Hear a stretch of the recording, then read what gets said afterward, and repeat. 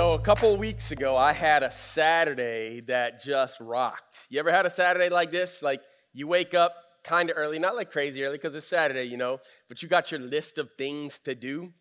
Normally when I make a list of things to do, like I way overestimate or underestimate the amount of time it's going to take me to actually get them done. But I was just crushing the list, man. I was feeling so good about myself because there was winterizing that needed to happen, some fall cleanup that needed to happen. I had my sermon done. I got that thing printed off. I got my slides sent in. It was all practiced up. I even split some wood that afternoon, got it stacked up for the winter time. I was feeling so good about all of the things that I was accomplishing. And you know what happened? I woke up the next day and I had a crap ton more to do. Because that's how life works, isn't it?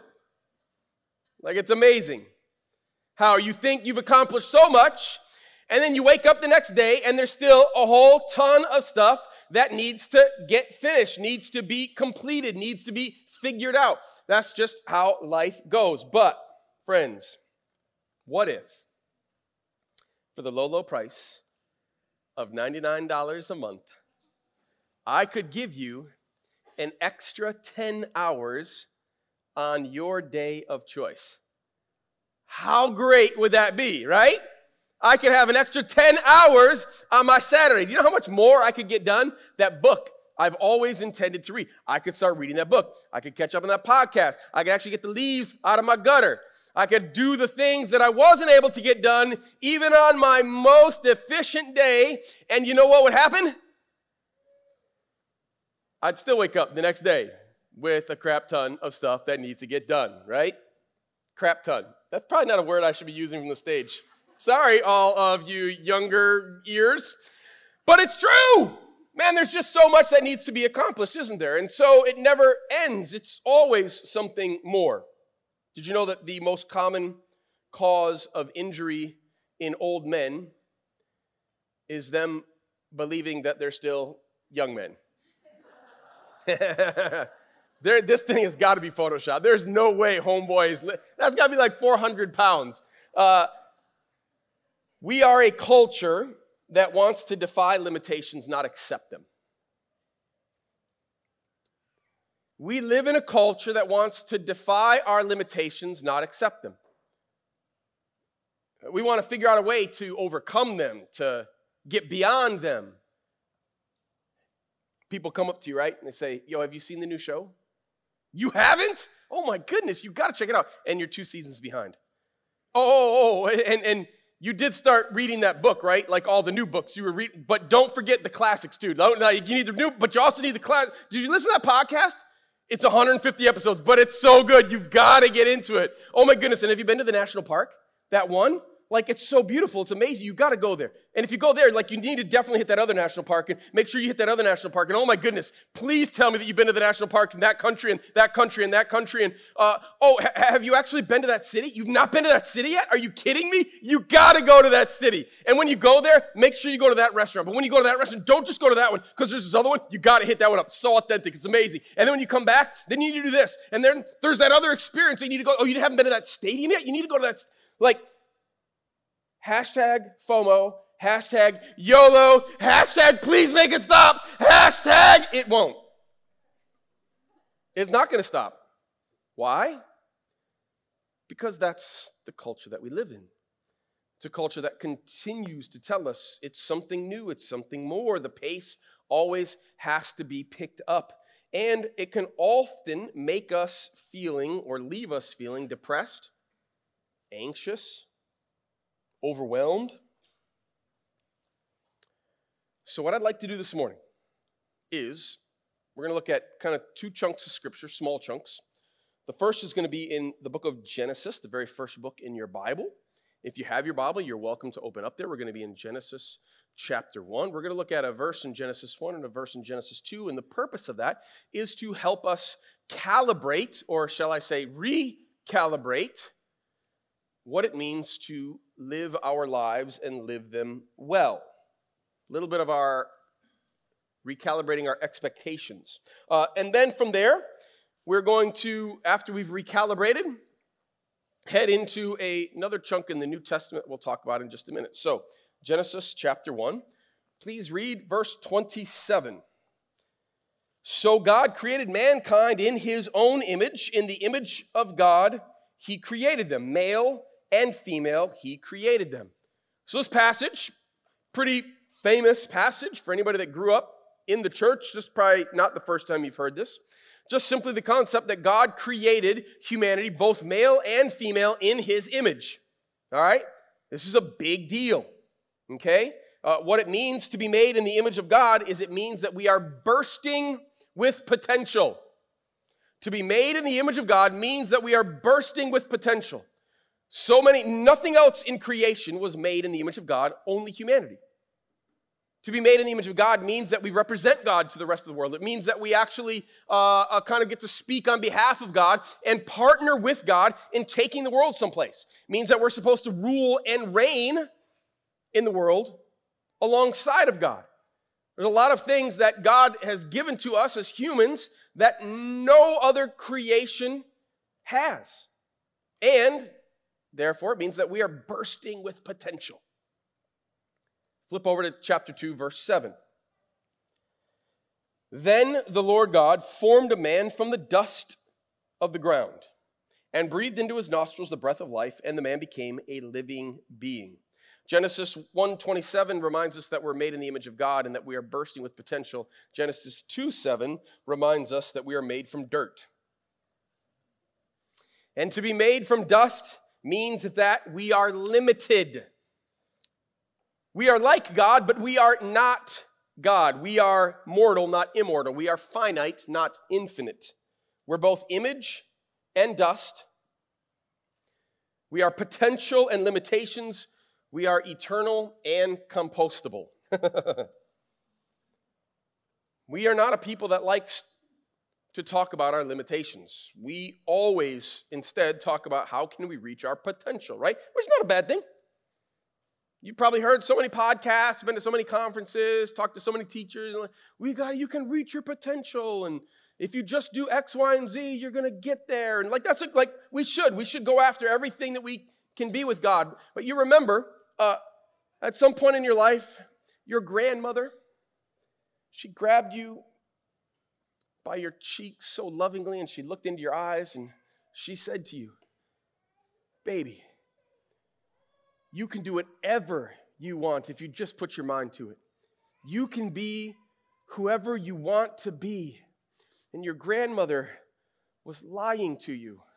It's a flat-out lie. No, you can't, honey. Sorry. All right? This dude wanted to be an NBA basketball player. Didn't matter how much I practiced. I used to stick out my tongue all the time like Jordan.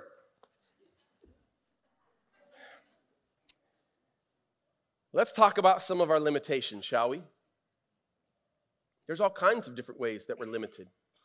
And to understand what it means to live the life that Christ has called us to, the full life that he invites us into, we have to not just embrace how we are bursting with potential, we also have to embrace our limitations.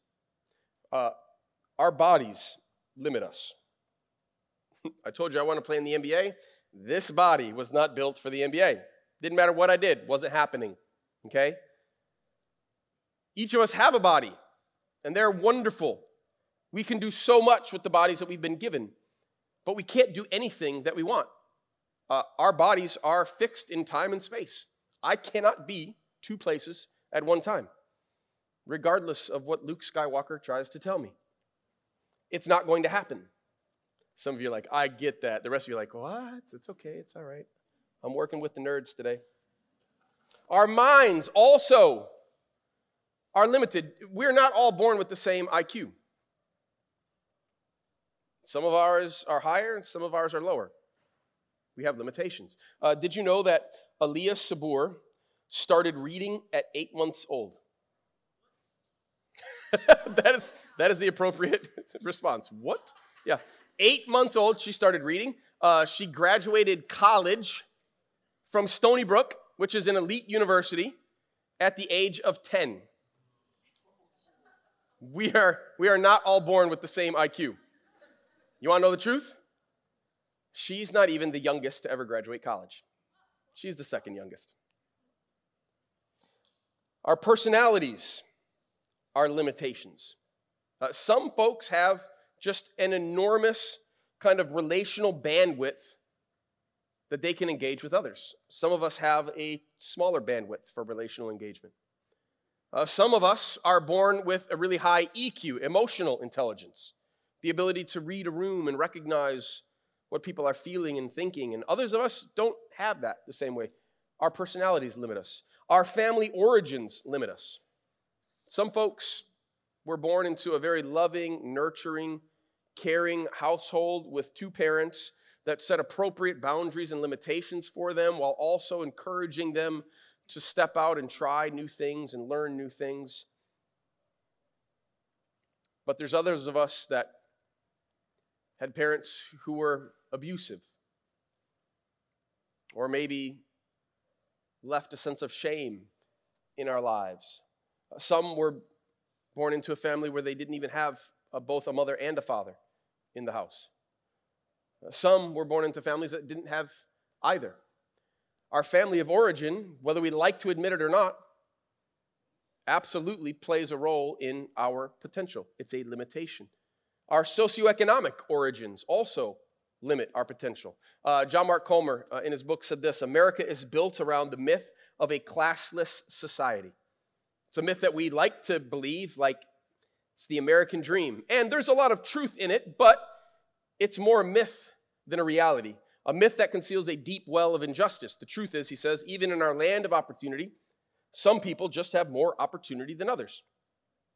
One of the great tragedies of America is that privilege is all too often, if not usually, connected to the color of your skin.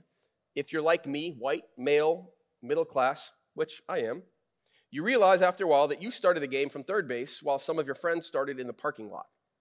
But look at what he says. But no matter how high up the Western social hierarchy you started, there's always somebody above you, always. There's always somebody above you, always. No matter where you started on the socioeconomic origin, there's somebody ahead of us. It's limiting. There's so many other things that we could talk about. The gifts that God has given you, the things that you're good at. We were talking about karaoke. I said that I would pick I Will Always Love You by Mariah Carey. By Whitney Houston. How dare I? Sorry, Whitney. I know some of you were like, oh. You know why I will pick that song? Because nobody can sing it, okay? Dolly and Whitney, that's it. Nobody else should even be allowed to. And when you do karaoke, if you have a voice like mine, you know you're going to slaughter it. So you might as well pick the one nobody expects anybody to be able to sing anyway. Look, we've all got different limits in our giftings, the things that we're good at, right? In our experiences, in our education, in our career, in our season of life. Man, you want to talk about limitations? There was a season of my life where I had 4 kids under the age of 6. Limited, I'm just telling you, in a whole host of different ways, all right? The calling that God's placed on your life that limits you. Author Peter Scazzero, well-known author, pastor, he says this, and I love it. We find God's will for our lives in our limitations. We find God's will for our lives in our limitations. Friends, we're image and dust. We are both potential and limitation. The answer to how to live life well is not simply in getting more time. I wish that were true. If we could just get a little bit more time, right, that extra 10 hours a week, like that would be the difference maker, but it's not. The truth is we already have lots of time already. Somebody had done a study and found that the average guy spends about 10,000 hours playing video games by the time they turn 21. Somebody like, that's not me. Don't start doing the math then. That's all I'm saying. 10,000 hours. Do you know, have you ever heard the 10,000 hour principle? Basically, it takes about 10,000 hours to become an expert in anything. Okay? You could literally become an expert in ornithology by the time you're 21 if you didn't get to 5 Battlestar level in Fortnite. Okay? If you didn't beat whatever Mario party castle queen. You could actually get to be an expert in ornithology. It's a terrible illustration, I know. I don't know why I chose ornithology. It doesn't make any sense. But you could also master Rachmaninoff's Concerto No. 2. Or a whole host of other things. The issue's not time. We probably got time. The issue's how we're spending our time. In fact, the Bible actually kind of talks about that in Ephesians. You don't even have to flip over there. It's going to be up on the screen. Ephesians chapter 5, verse 16, Paul says, be very careful then how you live, not as unwise but as wise. Verse 16, making the most of every opportunity because the days are evil. Making the most of every opportunity. That word opportunity is the word kairos, which means time. Make the most of your time. We have enough time. We just don't always spend it the way that we wish, right? So every day is a new opportunity to spend the time that we've been given. So there's a question that I think is really, really important for all of us to ask. And it's not a question that I'm simply saying, oh, you guys need to figure this out. This is a question for me. How do we slow down and live deliberately right in the middle of the chaos of the noisy, fast-paced, urban, digital world that we call home? And that's the million-dollar question, right? You're not going to get more time. So what do we do with the time that we've been given? How do we slow down in the middle of all of the craziness that's going on?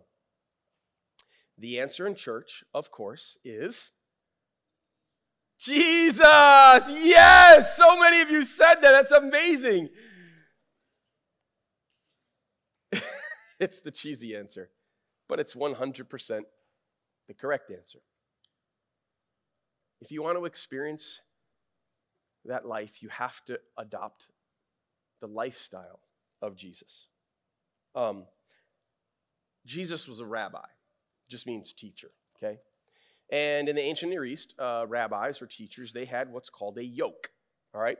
A yoke is kind of a farm instrument, farm implement, all right?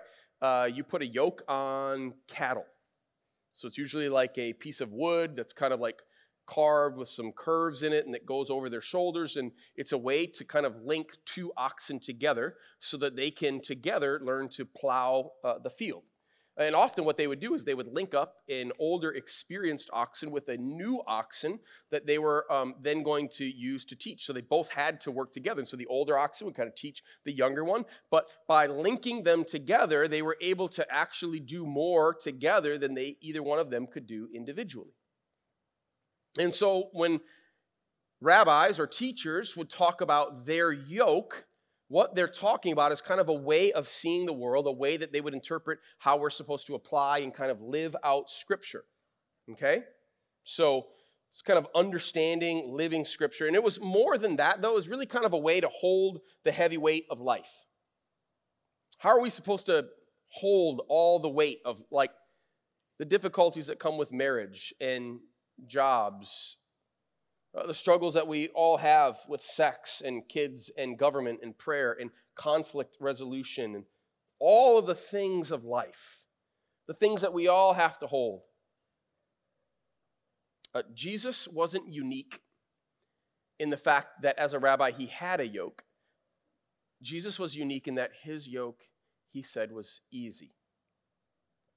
If you have your Bibles, I'd like to flip over to our last passage this morning, Matthew chapter 11. Matthew chapter 11.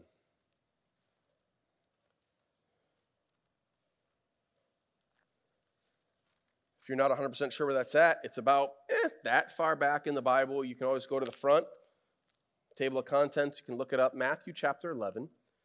Jesus is doing a teaching here. And he kind of gets to the end of this teaching, and he begins to give an invitation. What I'd like for you to do right now, I'm going to have you read it yourself in a minute, but right now, I'd just like you to close your eyes and allow me to read it over you. Just kind of let it sink into your heart, wash over your mind, and just listen. Jesus says to you and to me, he says, "Come to me, all you who are weary and burdened, and I will give you rest. Take my yoke upon you and learn from me, for I am gentle and humble in heart, and you will find rest for your souls. For my yoke is easy, and my burden is light. Now what I'd like you to do is I'd like you to open your eyes, and I just want you to read through it to yourself, off the screen, silently but slowly.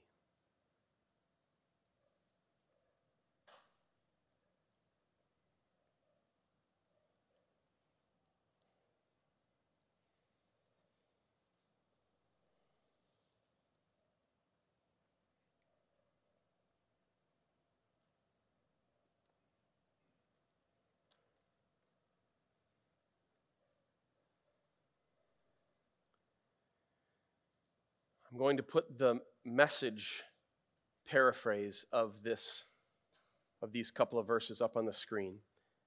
And I'm going to read it, and I want you to just read it along with me in your minds. I'm purposefully having us sit in this invitation to hear it and see it and then hear it again afresh because of how important I believe this is to our lives. Are you tired? Worn out? Burned out on religion? Come to me, Jesus says. Get away with me and you'll recover your life. I'll show you how to take a real rest. Walk with me and work with me. Watch how I do it. Learn the unforced rhythms of grace. I won't lay anything heavy or ill-fitting on you. Keep company with me, and you'll learn how to live freely and lightly. Last week, we talked about a book called The Burnout Society. Jesus' invitation is to all of us who live in that burnout society to step back, step away, untie ourselves from that yoke, and instead link up with him. Take on his yoke, because his yoke is easy. His yoke is light. Can we call out the elephant in the room, though? Do you ever feel like an invitation like that just kind of feels a little bit like not fun? Hard? Like the last thing that you really need right now? You're like, really? That's what I need to do. I know it's what I need to do, but like everything Jesus said and commanded me, like I got to get more generous. I got to join another Bible study. I got to memorize more scripture. I need to get into community. I need to serve more people. Like I'm already stressed out. I already feel like I can't do everything I'm supposed to do. I can't meet the demands of life. And now it's just these more things that I got to kind of add into it. And it just feels kind of overwhelming. Terrifying, to be honest, if we're really going to be real with it. Because we're already running at a pace that none of us feel like we can actually sustain. And now we're just supposed to do more, add more. Dallas Willard, who's like a Jesus guru, also a theology guru and a philosophy guru and just a straight up life guru, he said this about Matthew 11, and it's so important that we catch it.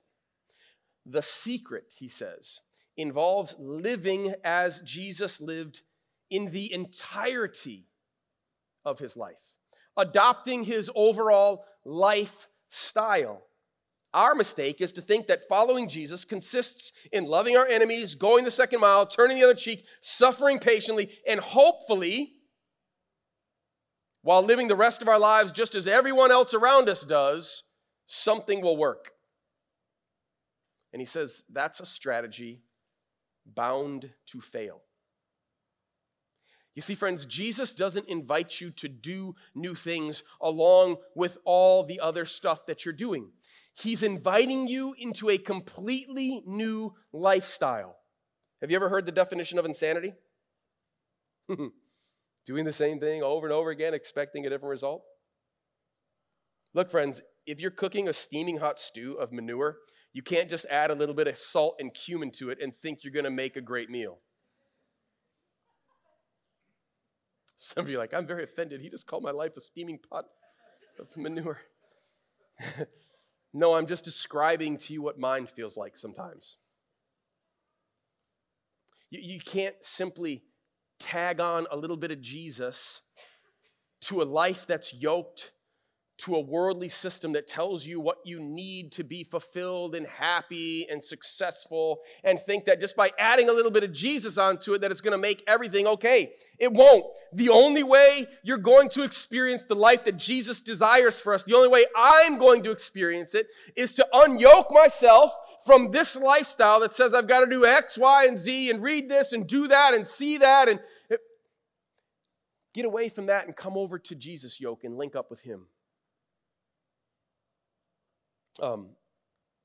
New Testament theologian Frederick Dale Bruner says this. He says, a yoke is a work instrument. Thus, when Jesus offers a yoke, he offers what we might think tired workers need least. They need a mattress or a vacation, not a yoke. But Jesus realizes that the most restful gift he can give the tired is a new way to carry life. A fresh way to bear responsibilities. Jesus understands, and hear this, Jesus understands that life is a succession of burdens. We cannot get away from them. Thus, instead of offering false escape, like social media and 1,000 other things in our lives, Jesus offers something far better: equipment.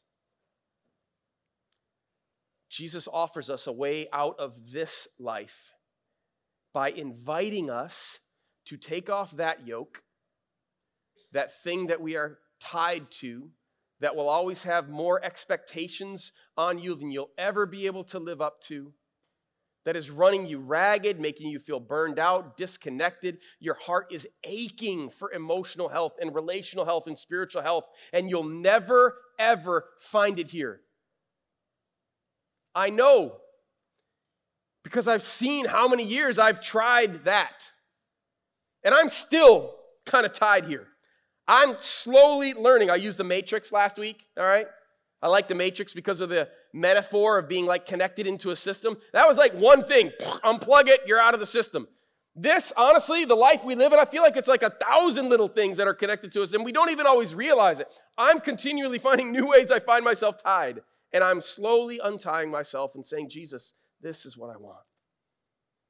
But it's not just adding a little bit of Jesus into what's already there.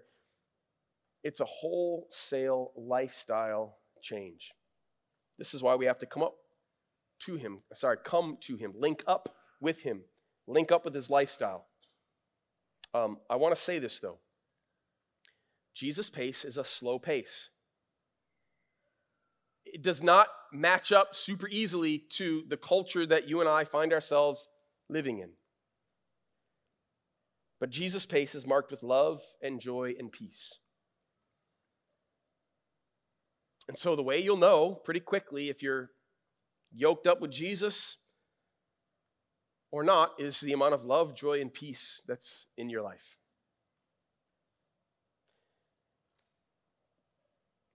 I just want to take a minute right now, and I'm just going to ask everybody to just close your eyes. There's no way to have a conversation about this without talking about the invitation Jesus gives. And so, I don't know where you're at. I don't know how you wound up here this morning. I don't know what God may be speaking into your heart, into your mind. But if you've never given yourself, if you've never given your life to Jesus, then there's an invitation for you today.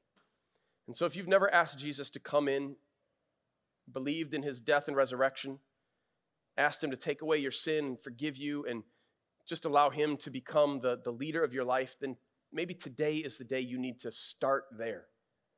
And so I'm going to pray a prayer, and if that's you, you can just kind of pray along with me in your mind. Just talk to God the way that you're talking to anybody else. But I'll pray, and you can kind of pray along with me. And if that's something that you want, just pray this. Dear God, I need you. I believe that Jesus died on the cross for my sins. And I believe, Father, that you raised him back to life just as he promised. Jesus, today I invite you to come and take over my life. God, forgive me for ways that I have messed up in the past. Jesus, I want you.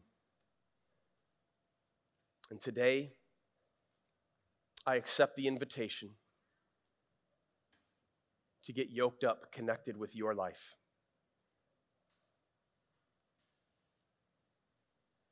If you prayed that prayer, with everybody with your eyes closed, I'm going to ask you to just acknowledge it so that I can pray for you and celebrate with you. If that was you today, just raise your hand, real, not too high, I'll see it. Yeah. Right on. Amen.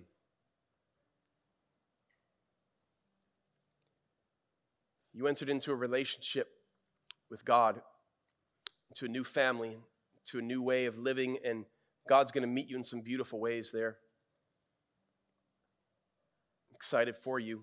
Would love to connect with you after the service if you'd be willing. But just know that I'll be praying for you.